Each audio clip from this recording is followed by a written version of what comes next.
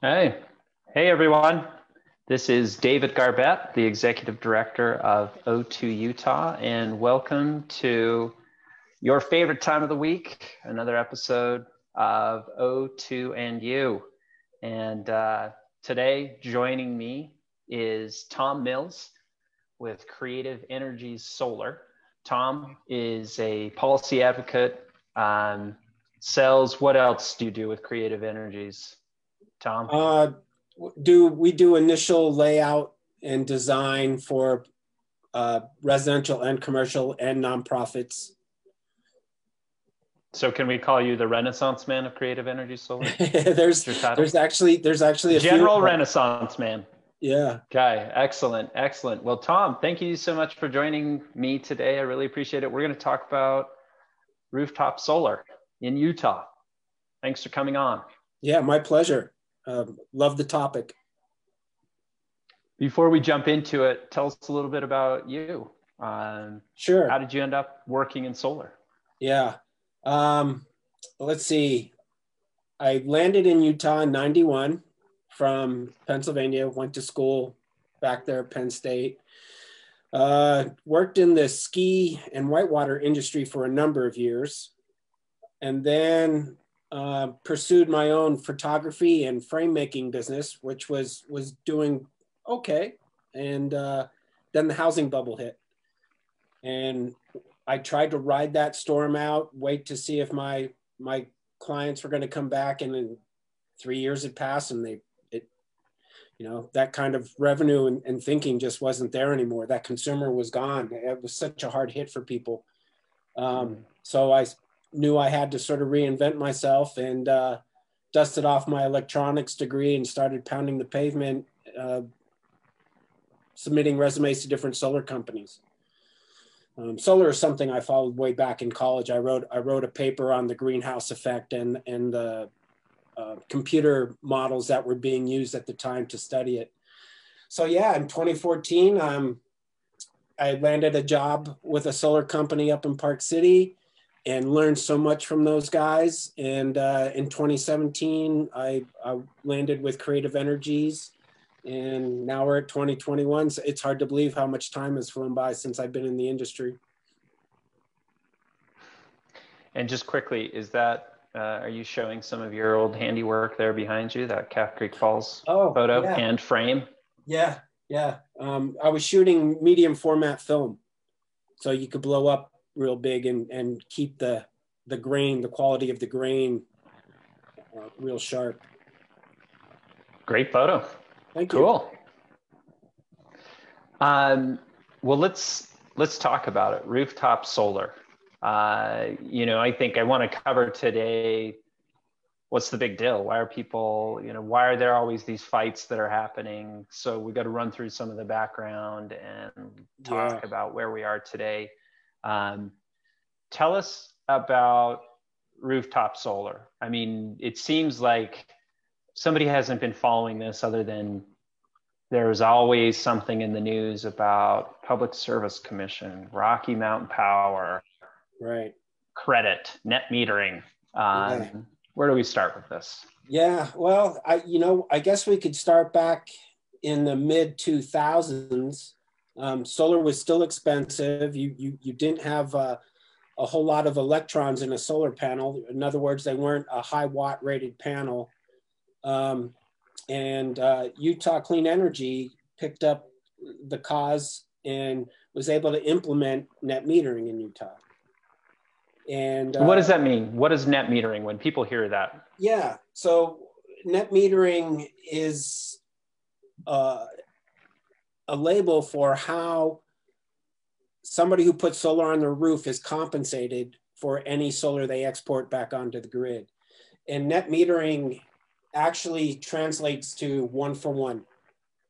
So essentially net metering is this idea that unlike a typical customer that just has electricity flowing to the home, if I have a solar panel, there are times of the day when I'm producing more electricity than I use, and that's coming out of my home to my neighbors. Yep. And it's tracking the direction, and I get credit. Yeah, as I should when my neighbors use my power. And Right. then that credit comes back to me when, you know, I'm taking power from the grid. Do I have that right? Yeah, it's just a swap. You export whatever the house isn't using from the solar during the day, and at night the agreement was you could pull that export back from the grid and not be charged anything. So the one you gave out during the day for the neighbor to use, you got back from the grid at night. Gotcha.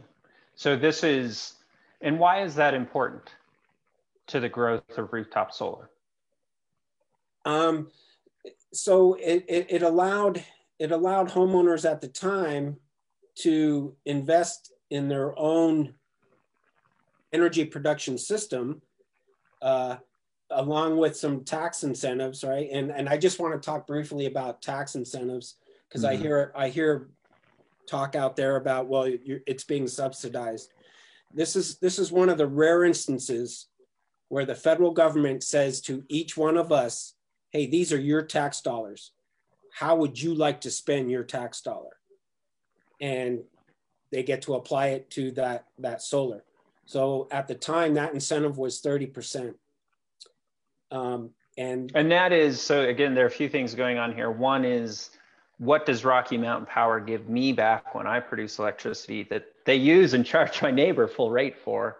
Right. And then the other is, as a customer, when I buy those panels, that's the big expense, right? You got to pay money up front. The federal government has had a tax credit where they say, David, you spent $10,000 on this system. You get a credit of $3,000, right? 30%. Okay. Total cost of the project. Okay.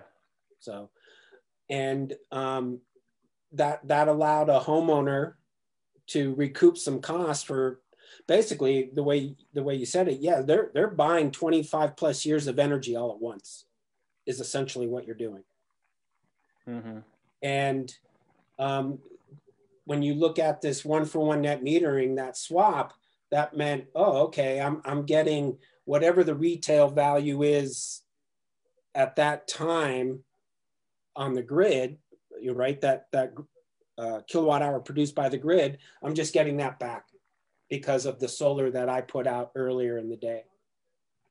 So whatever those rates might be, as we know, the way Utah is structured for residential, it's a certain tier for the first 400, from 401 to 999 is more expensive. And then anybody who uses more than 1,000 in a month pays the most you can for a kilowatt hour. So you needed that swap so you could make that investment worthwhile. So you were actually getting your money back within a certain time frame, and then saving money over time with your energy savings, because you're locking in. And the concept here is that going back to the 2000s, and I mean, I went through this process, and I mean, we know that most people are putting solar on their roof because they do a straight up financial calculation. They sit down and they say, how much would it cost to put solar panels on my roof? And that could be, let's just say, maybe somewhere between $10,000 or $20,000. Because like you said, they're purchasing energy for the next 25 years. Yeah. And I look at, okay, there's a government tax credit.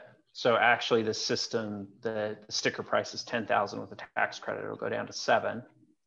Then I compare that to what my electricity bill typically would be. And I can say, you know, over the course of the year, my solar panels will produce just as much electricity as I typically use. So it's going to offset all of my costs. It'll take me this many years to pay that back. Right. And, you know, that's what I went through. Isn't that what your customers look at when they're making a decision about adding solar? What's happening, and what's happening is we're seeing 3 categories of customers come to us. One is for that financial, right? You know, can I invest in my own energy producing system and have it pay for itself and generate a savings? Another is folks that are coming at it from an environmental point of view, and yeah, the energy savings is great and the payback is a bonus, but their primary concern is what can I do to help reduce my carbon footprint? And then the third client that's out there is the one that wants to be self-reliant.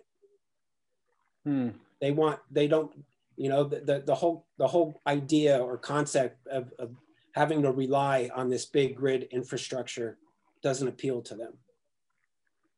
Granted, they still need to be connected to the grid right now because the grid is acting as their storage, but they're taking a step towards energy independence.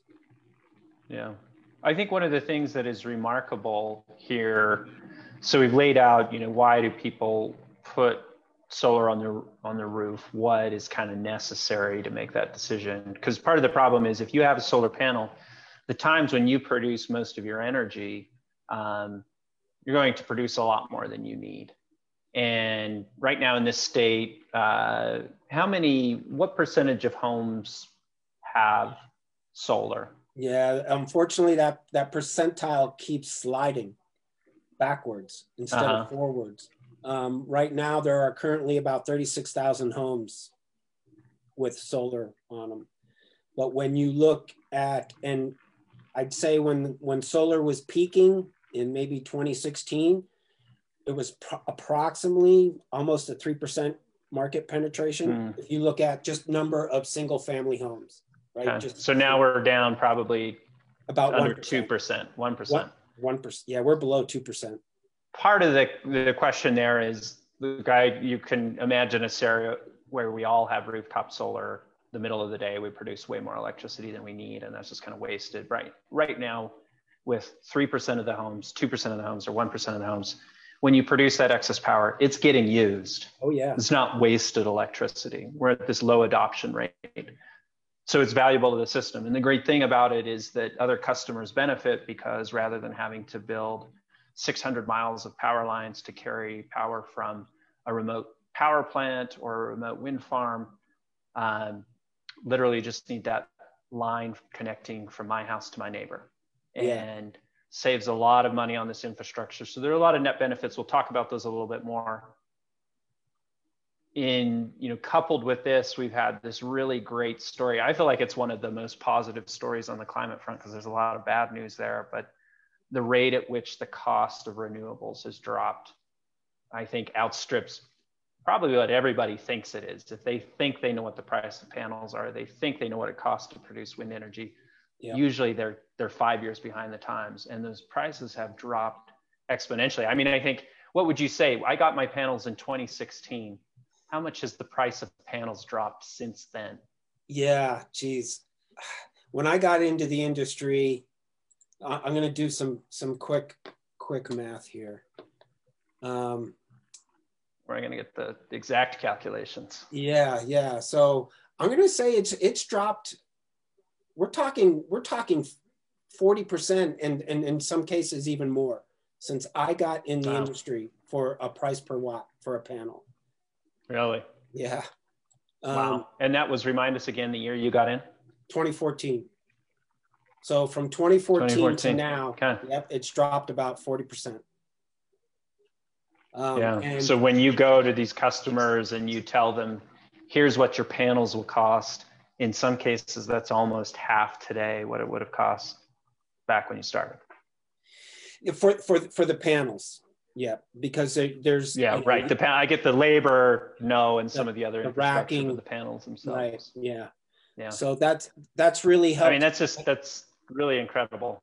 Well, that is the primary reason why you saw this fundamental shift globally from countries, utility companies investing in solar farms, because that price reduction. So. It's allowing them to invest and build a solar farm and generate a kilowatt hour cheaper than what they could from coal. And it is now rivaling natural gas. We've got this great story, Tom. Price of renewables decreasing quickly, the price of solar panels decreasing. Efficiency going up. Customers like me and you saying, hey, I'll pay and put the system on, and then my neighbors can use this power. I mean, not only that, it's clean energy, so we're not making air quality worse.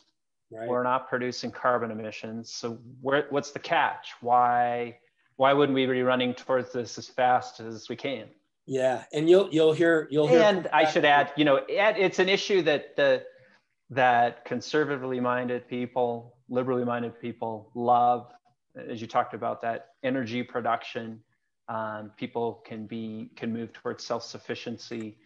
Just one of those great issues that unites people across the political spectrum. So, what's the catch?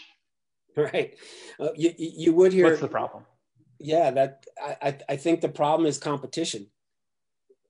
Right. So for energy. So utility companies in the state of across the country never had to deal with personal ownership of energy production systems, and now they do. Right. This technology is changing the way we've produced power for the last 100 years. Produce it at a big central location and push it out. And now people can actually buy it, put it on their roof and produce it and have it go right from their roof to their house. And whatever their house doesn't use, it just goes right next door. The vast majority of the solar kilowatt hours produced here in Utah never leave their neighborhood. It's only in areas where the circuit, a particular circuit gets close to like 15, 20% penetration, then it might be leaving the neighborhood and maybe going to a business or, somewhere else down the line. That's the only time it's leaving the neighborhood. When you get into a neighborhood, you just see solar everywhere. Yeah. So we've got this useful energy, and really in practice, what it comes down to is that you have utilities, which are monopolies, saying, Tom's producing power, David's producing power, I'm not producing power. Right. I see the writing on the wall where this is going. I don't like competition. I mean, I'm a monopoly. Yeah.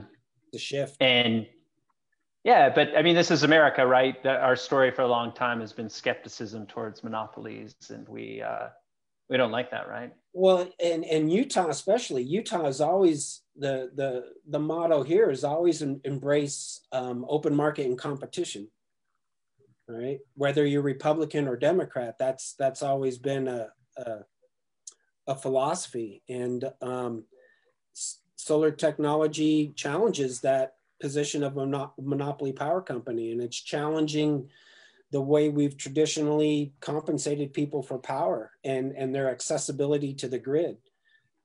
And that's another thing that's antiquated, right? Not only has this technology changed, that the grid needs to sort of change with it. Yeah, and this issue can quickly become so complex. Yeah. But it's also interesting because at the end of the day, there is literally no complexity to this. All you need to understand is that rooftop solar threatens the position of monopolies, monopolistic power providers, and they don't want that competition. Bottom line is they'll find every reason in the sun, under the sun, to pitch a different story, but yes, what it really comes down to is that. Yeah, the bottom line is they don't want to see individual ownership of generating power. And I stayed involved with the debate over the years. And one of the things I just found puzzling was this whole, the neighbor who doesn't have solar is subsidizing the neighbor who does have solar. And I have yet to see any numbers that can prove that. And I even used, I tried to use their own stipulation. At one time they were saying, you had to be consuming about somewhere between $400 and $480 a year in order not to be subsidized. Well, they have this whole Watt Smart program that incentivizes a homeowner to conserve energy. I use very little at my house. So by their own math, I'm being subsidized because I don't use enough energy from the grid.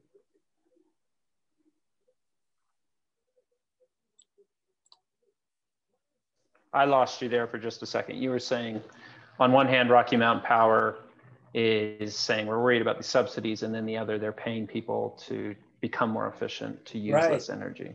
Yeah, and somebody, a household who's becoming more efficient and using less energy, if they're not using more than $480 of electricity worth per year, then even they are being subsidized by somebody else. Yeah. And let's talk about, Tom, just quickly. So before we go too far down this road, Rocky Mountain Power, as you said, monopoly, they don't like the competition. We know that rooftop solar, as we've talked about, has these great benefits. And especially here on the air quality, the climate front. How is it that Rocky Mountain Power in practice has chipped away? And how is it that because it's always the same game plan with utilities and states. What do they do? Yeah. What have they done in Utah to make it unattractive if panel prices are decreasing? What are they doing to actually kill the industry? Yep. So what's happening is they're trying to devalue that solar kilowatt hour going back onto the grid. And they were successful. Everybody agreed that 3 years ago, they would settle on this, okay, we'll change it from 1 and go to 9.2 cents while a study was conducted. The credit that a solar owner gets for excess power. Right. So you were no longer going to get 1 for 1. You were going to get a flat rate, and that flat rate was based on what they assessed to be the average cost of a kilowatt hour consumed by a typical household, which they evaluated at 10.2 cents. So you saw a rate of 9.2 cents for every solar kilowatt hour exported back to the grid. And that in comparison, so we started where any kilowatt hour of electricity I produced, I got a credit back where they just said, here's a kilowatt hour in exchange. Yep. And then lowered that to say, David, your electricity wasn't really useful to us. I mean, we charged your neighbor full rate, but we can't give you full rate. Yeah. And so they put it at about 92% because the average retail rate at the time was about 10.2 cents. Correct. According to their evaluation. Yeah. Yep. And that it impacted the industry more so not in the actual payback period, but in confusion to the consumer. Right. So now the consumer's like, wait, net metering is gone 1 for 1. Now they're not giving me as much. And right. So when people are sitting down to talk with you, or even before they talk to you to think about, does this pan out for me? They're like, I've heard that I'm not sure I can get a credit back. Something's wrong with this program. I don't want to invest $20,000 dependent on not knowing what's going to happen in the future. And if I'm going to get credit for all the electricity that I give to the system and that my neighbors use and that Rocky Mountain Power charges full rate for. Yes. And if you think about it, all the solar companies operating in Utah only get what I would consider a stable market for a certain number of years. And then a rate change is requested, right, by Rocky Mountain Power. And now that shakes the floor that you've been operating on, shakes the confidence of the consumer, and you see the interest go down. And there's a great government website that tracks the installs in Utah in every state. Mm-hmm. And it clearly shows that when 1 for 1 net metering changed to the 9.2 cents, you saw the growth start to taper off. Yeah. And you could see it tapering off for that 3-year study period. Every year it declined on number of houses being installed with solar.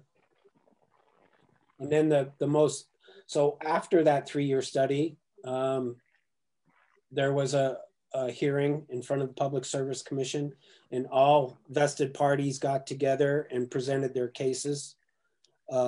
Quickly on this, Tom, because again, we get in the weeds so quick on this stuff. Yeah. Monopolies hate solar. They're trying to fight it, and the way they do that in practice is they don't. These monopolies are regulated. They're regulated by an entity, the Public Service Commission, and this Public Service Commission exists to say, because you're a monopoly and you don't have competition, we are here for the public interest. we will tell you what an acceptable rate is that you can charge. Here's what you can charge customers. That's their mandate. And Right. Rocky Mountain Power has gone to the Public Service Commission, if I have this right, and said, you need to, don't make us give this full rate. And they'll come up with some of the things that we've talked about. They're saying, oh, Yeah, this is actually subsidies from other people, but this is what we're talking about, right? This process where the Public Service Commission evaluates that. And even prior to that 3-year study period, they came to the rate commission on a yearly basis with some sort of proposed change, which once again just shakes that market floor that the solar companies in Utah operate on. And it was constantly shaking the confidence of the consumer. So you're fighting every year. Rocky Mountain Power is going to the Public Service Commission and saying, you got to reconsider this. An entity that exists by the grace of this public allowance, that they are a monopoly, they can turn around and spend ridiculous amounts of money on lobbyists, on regulatory efforts. That's who you're going up against. Right. Small companies that do this, that are doing solar installs. You're going against somebody who can put serious money towards this year in, year out, as they talk about in political science, agency capture. So the agency that is supposed to regulate an entity ends up just serving the needs of the entity that they're supposed to regulate. So that's who you're fighting. And just recently in 2020, Rocky Mountain Power was added again.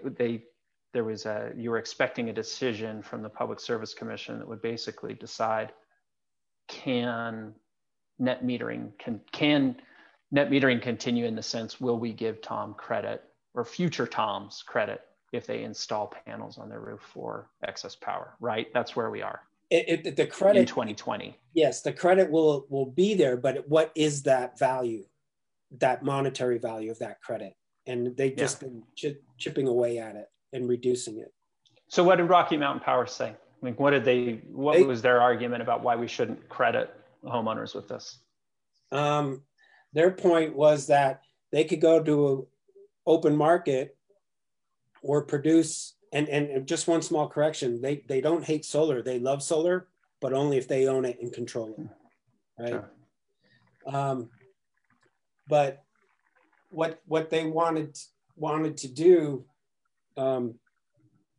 essentially was say, look, we can go to the open market and get a kilowatt hour, whether it's wind, solar, wherever, for about $0.015.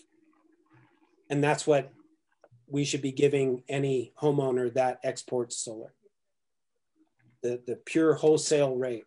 And what that assumption did not account for was, that's where that solar, that kilowatt hour was produced. What's it going to cost to get that kilowatt hour to its end load? Right? So your transmission, your voltage drop. And because again, if you have the power and I can use it and I live next door, then we don't need that power line. Don't need the power from Milford to bring it here. You're just using the local lines within your neighborhood, not those big, expensive, oversized cables to transmit voltage over long distance. So they weren't taking those things into account, and they were also not factoring in avoided costs, right? Because we're seeing a big growth here in Utah. And for every home that went solar, you could build a new home and not put an additional burden on our energy supply, right? We're just sort of doing a 1-for-1. And now with our market penetration sliding, we're creating a bigger demand of energy overall for the state of Utah. And in order for them to provide that energy, it's going to cost more than that $0.015. Right. Right. Whether it requires building a whole big solar farm or another gas generation facility. I don't think we're going to see a new coal plant come online anywhere in the country ever again.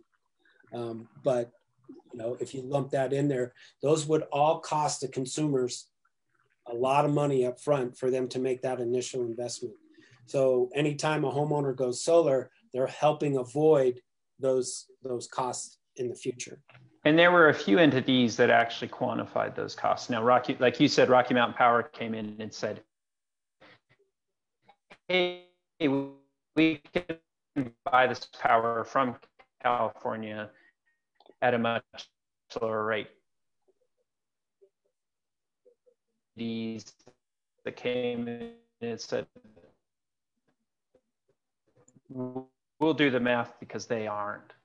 And how much do his neighbors that don't benefit, right? Because there was this theory, Rocky Mountain Power was saying it's a subsidy, which in theory could be true. I mean, this is the thing that they're so savvy about, taking something with a kernel of truth, and then dragging it to their means. So in theory, that could be true. But we had two different entities look at Utah specifically. Vivint Solar did an estimate, and then we had Vote Solar. What did those studies say? Is it a subsidy? Where do the benefits flow from having rooftop solar? Yeah. So the Vote Solar analysis basically said, if we consider all of these transmission costs, avoided costs, just the tangibles, right, that the Public Service Commission and Rocky Mountain Power seems so focused on. They also included economic benefits, right? All the jobs that were created in Utah with solar, and these were good paying jobs. The tax base, right? So if you sell a typical solar system for $20,000, that's a pretty good state tax that's going right back to the state of Utah, along with whatever state tax that employee is paying for his or her salary. Increasing the property value of the homes that we're putting these panels on. Yep. So there's a lot of economic benefits that were ignored, and those are tangible. You can measure those, right? You can measure that by Vivint's calculation said that basically the benefits that you, Tom, having solar provide to the general customer that doesn't are essentially the same as what it costs to provide you with power. So they said it was essentially a wash. I think a more in-depth study on this was the one that Volt Solar did, and they gained access to information from 3,300 different rooftop installations here in Utah. So again, taking us from the theory like, oh, we could see a case where maybe this is a subsidy. They said, you know what, we're actually going to measure this. We're going to see. Looked at 3,300 rooftops and found that in Utah now and for the foreseeable future, you having rooftop solar, if we're only considering basically the bookkeeping for Rocky Mountain Power, provides more value than what they would charge you on a kilowatt hour basis. And then if we look at really the value to Utahns in general, because we've talked about some really important things that frankly, Rocky Mountain Power does not care about, and they don't quantify in their economics: clean air, public health. Like you talked about those jobs. There's a lot of people employed in solar in Utah. We have the second highest rate per capita of jobs in solar. And in fact, I think the thing that to me was surprising is that Utah County has 3/4 of those jobs. In Utah, they actually employ more people in solar than are employed in this state directly in coal mining and coal-fired power. More people working in solar in Utah County alone than in those fields in all of Utah. And so they found under that analysis, it was twice basically whatever you would pay for power, a rooftop solar owner was providing twice the return. So in reality, rooftop solar owners are subsidizing the state. When you looked at, if you included other things too, like energy portfolio, right? So now we have it's considered distributed generation. Anytime you have on-site energy being produced, that's how they categorize it. What does that mean, distributed generation? It means that energy is actually being produced and used on-site, which is your house. And then if there's 4 houses down with solar on it, they have distributed generation on their roof. So you have power generated in more than just one spot. Right.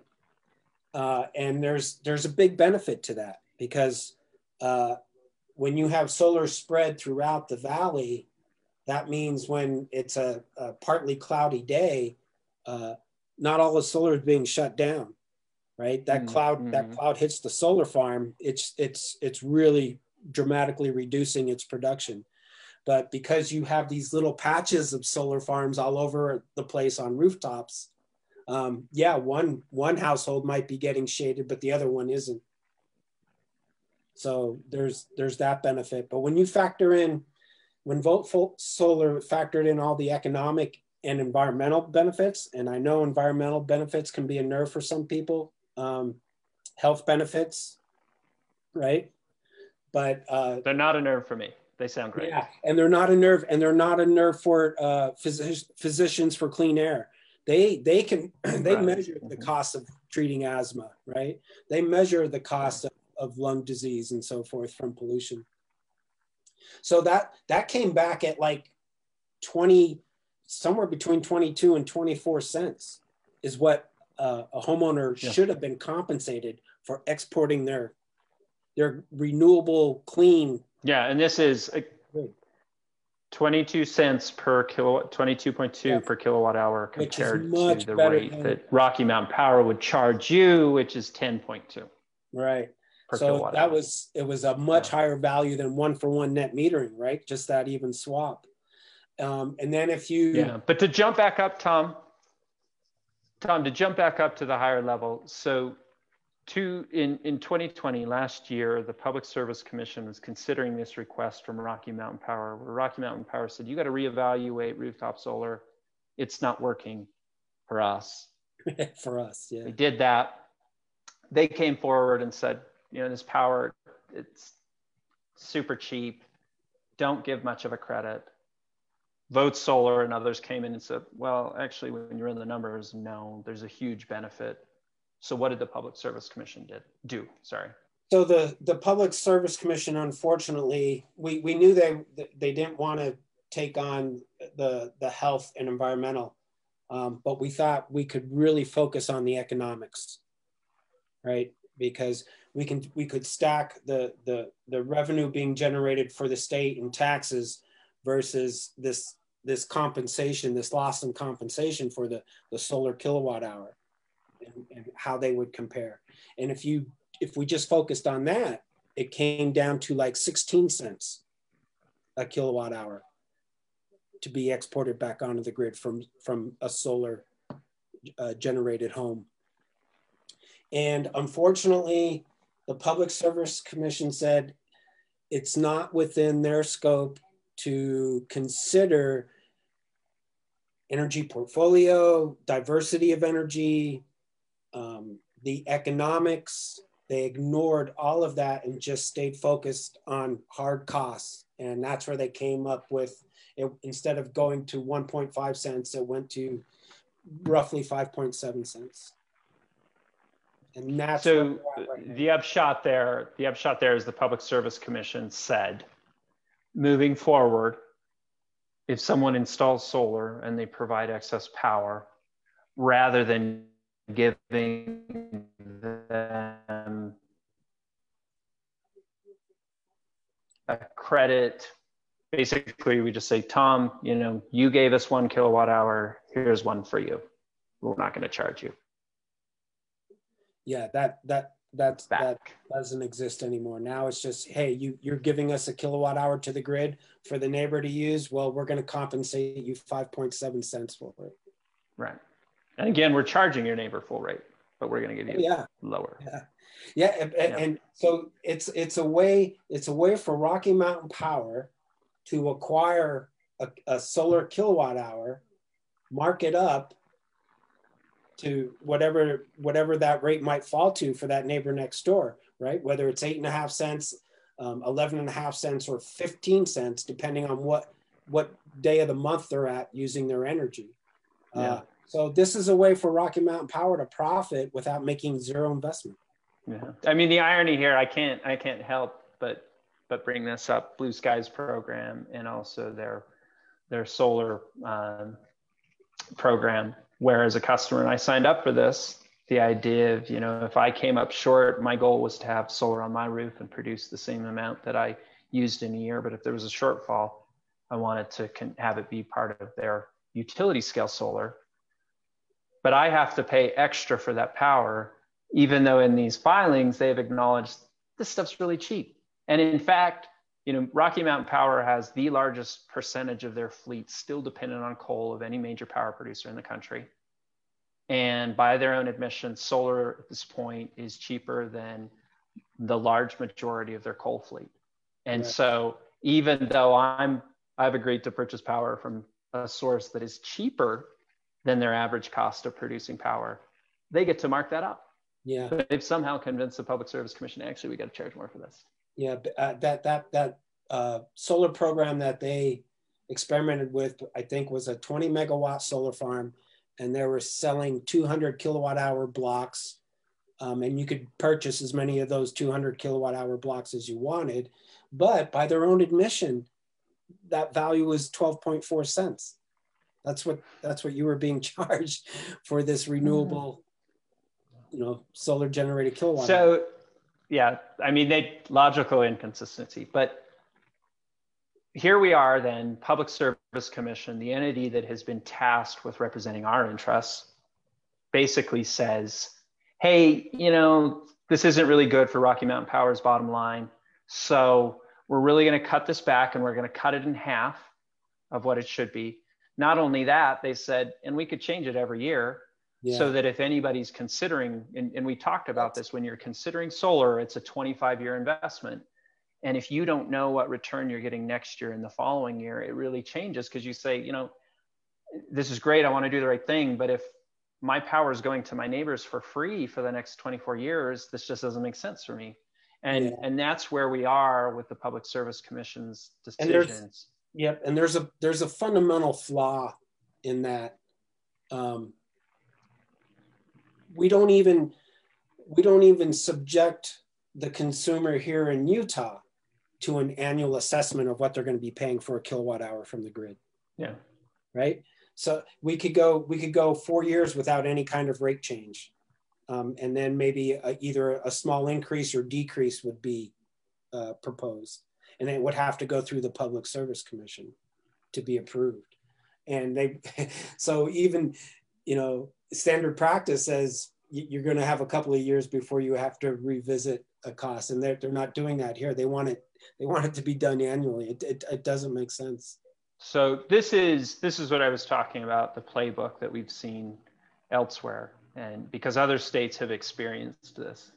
Regulated monopolies that can spend essentially unlimited amounts of money on lobbyists and lawyers to work on these rates eventually succeed. And they eventually convince all of these the regulators that they should only look at this question with the most narrow of perspective.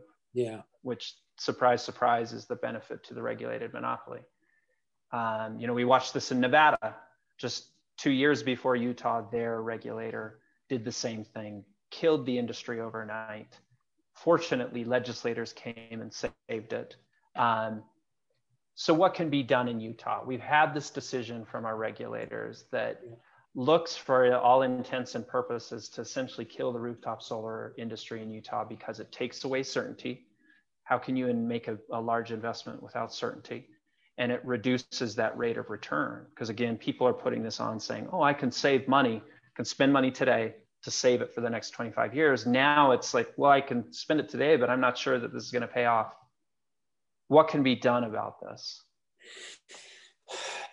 What we want to see, there is language in the Public Service Commission's oath that states that they should be considering things like energy portfolio, energy diversity, economic welfare of the state. There's language in there that says they can take a look at those things if they want to, but they feel like it's suggestive language, and that it's really not their responsibility, and they feel like it's that responsibility falls upon the legislators. So what can be done is one of two things. Either the legislators can take this upon themselves, but that's really sort of out of their field of, expertise, where they're mostly trying to propose law. What they should be doing is going back to the Public Service Commission and saying, look, we want you to consider the economic welfare of the state. We want you to look at all of the jobs created, all of that tax base that's created from this industry. We want you to consider that. And even if they just go that far, it'll be a big win for the homeowner. But they should also, I just don't see how you can continue to ignore the health and environmental benefits of having a clean renewable kilowatt hour being produced locally. I can't emphasize that enough, being produced locally. So really we need legislation where the legislature says, this is a public concern. We need to think about more than just Rocky Mountain Power's books. We need to think about all these benefits that you've talked about in terms of clean energy being produced locally. Send the Public Service Commission back to the drawing board to evaluate this, essentially in the public interest rather than in Rocky Mountain Power's interest. Yes, and now they're going to have to, it's going to be a lot more homework for them. They're going to have to, do some analysis and crunch the numbers. What are the sales like in Utah for residential solar? And what they should do is go back and look at some of those sales when it was 1-for-1. Yeah. Okay. Instead of just looking. But yeah, but it's an analysis that looks at a broader perspective than just how does this pencil out for Rocky Mountain Power. It is. Yeah. And your job is to look out for the public interest. And when we say public interest, it is air quality. It is the jobs that these produce. It is that energy. It's the homeowner diversity. It's all of these things. Yeah, it's the homeowner having a right to purchase and own their own power. It's a homeowner's or a Utah's pathway to resiliency and self-reliance. This current ruling is damaging that. Folks who may want to get solar and then in a couple of years, as battery costs come down, get battery storage for their home to help deal with what we clearly see are more frequent power outages. Yeah, and happening in bigger scales, right? We had the earthquake and the downsloping wind event. And during those two events, the phones in our office were ringing off the hook. That got people thinking, hey, how can I become more self-reliant and resilient against these phenomena that are happening? Gotcha. And this will destroy that pathway. It won't be economically feasible for them to do it. So our hope is that this legislative session, we will see language doing just what you've outlined, telling the Public Service Commission, you need to think more broadly so that we can continue to see this industry survive, thrive, because we all benefit from it. So what should people do once that legislation comes out? We're hopeful that we'll see this next week. Yeah, you're going to see people, as long as they're aware of it, you're going to see people support it. The reason that solar companies in Utah have survived through all of this, right? All of these market shakeups, going up against a monopoly power company, is because consumers want it. Yeah. Utahns want it. There's a demand for this out there. Yeah. And interesting, I was talking to somebody who works in government relation, and she commented on her observation that, for all the work that professional lobbyists would do on this topic, that legislators, she felt like, became more responsive by receiving one call from a constituent who said, I'm a homeowner. Why can't I do this? Why was my neighbor able to do this 2 years ago and now I can't do it? Yeah. And that tended to get more legislators on board. And probably my guess would be the same thing for companies saying, hey, I'm employing 5 people in your district and this is what we do. And this opportunity is going to go away. Yep. Yeah. And I've seen the decline. Just trying to do some grassroots efforts and calling solar companies to pay attention to what any language that might come out in this legislative session. Roughly 35–40% of the companies I reached out to were either gone or they were no longer operating in the solar industry. Already. That sort of impact. Yeah. Well, we will keep people in the loop, let them know when and if that legislation comes out this session, hopefully can help us save the rooftop solar industry, because we need that. I mean, we need to be advancing as quickly as we can on clean energy sources that are reducing the amount of carbon on the grid. And that's what rooftop solar does. And we know here in Utah, especially, we need clean air, and power coming from rooftop solar is part of that solution. So any last words, Tom? Yeah, I just want to mention, one additional salt in the wound is that the utility company, right? They have all this money to use to lobby. They're using, that money comes from us, right? Yeah. That money comes from their ratepayer. They're using our own money against us. Right. And how we can benefit from it. And that's just the added salt in the wound there. But I would hope that anybody who is thinking about getting solar pays attention to any language that might come out in this legislative session that could help give the Public Service Commission the authority to look at the economic benefits. And if we do that, this will be a win for the Utah homeowner. Awesome. Tom, we will do our part to keep people in the loop. Our website, o2utah.org. We'll put information there, and also on our socials. We're on all the socials. So yeah, hoping people will pay attention, because it really is voices of companies like yours and constituents calling their legislators and saying, I want this opportunity. This is how we stand a chance of getting some legislation like this. So Tom, thank you so much for your time. Everybody, listeners, thanks again for joining us on another episode of O2 and You. I'm your host, David Garbett, and until next time, farewell. Thanks for having me, David.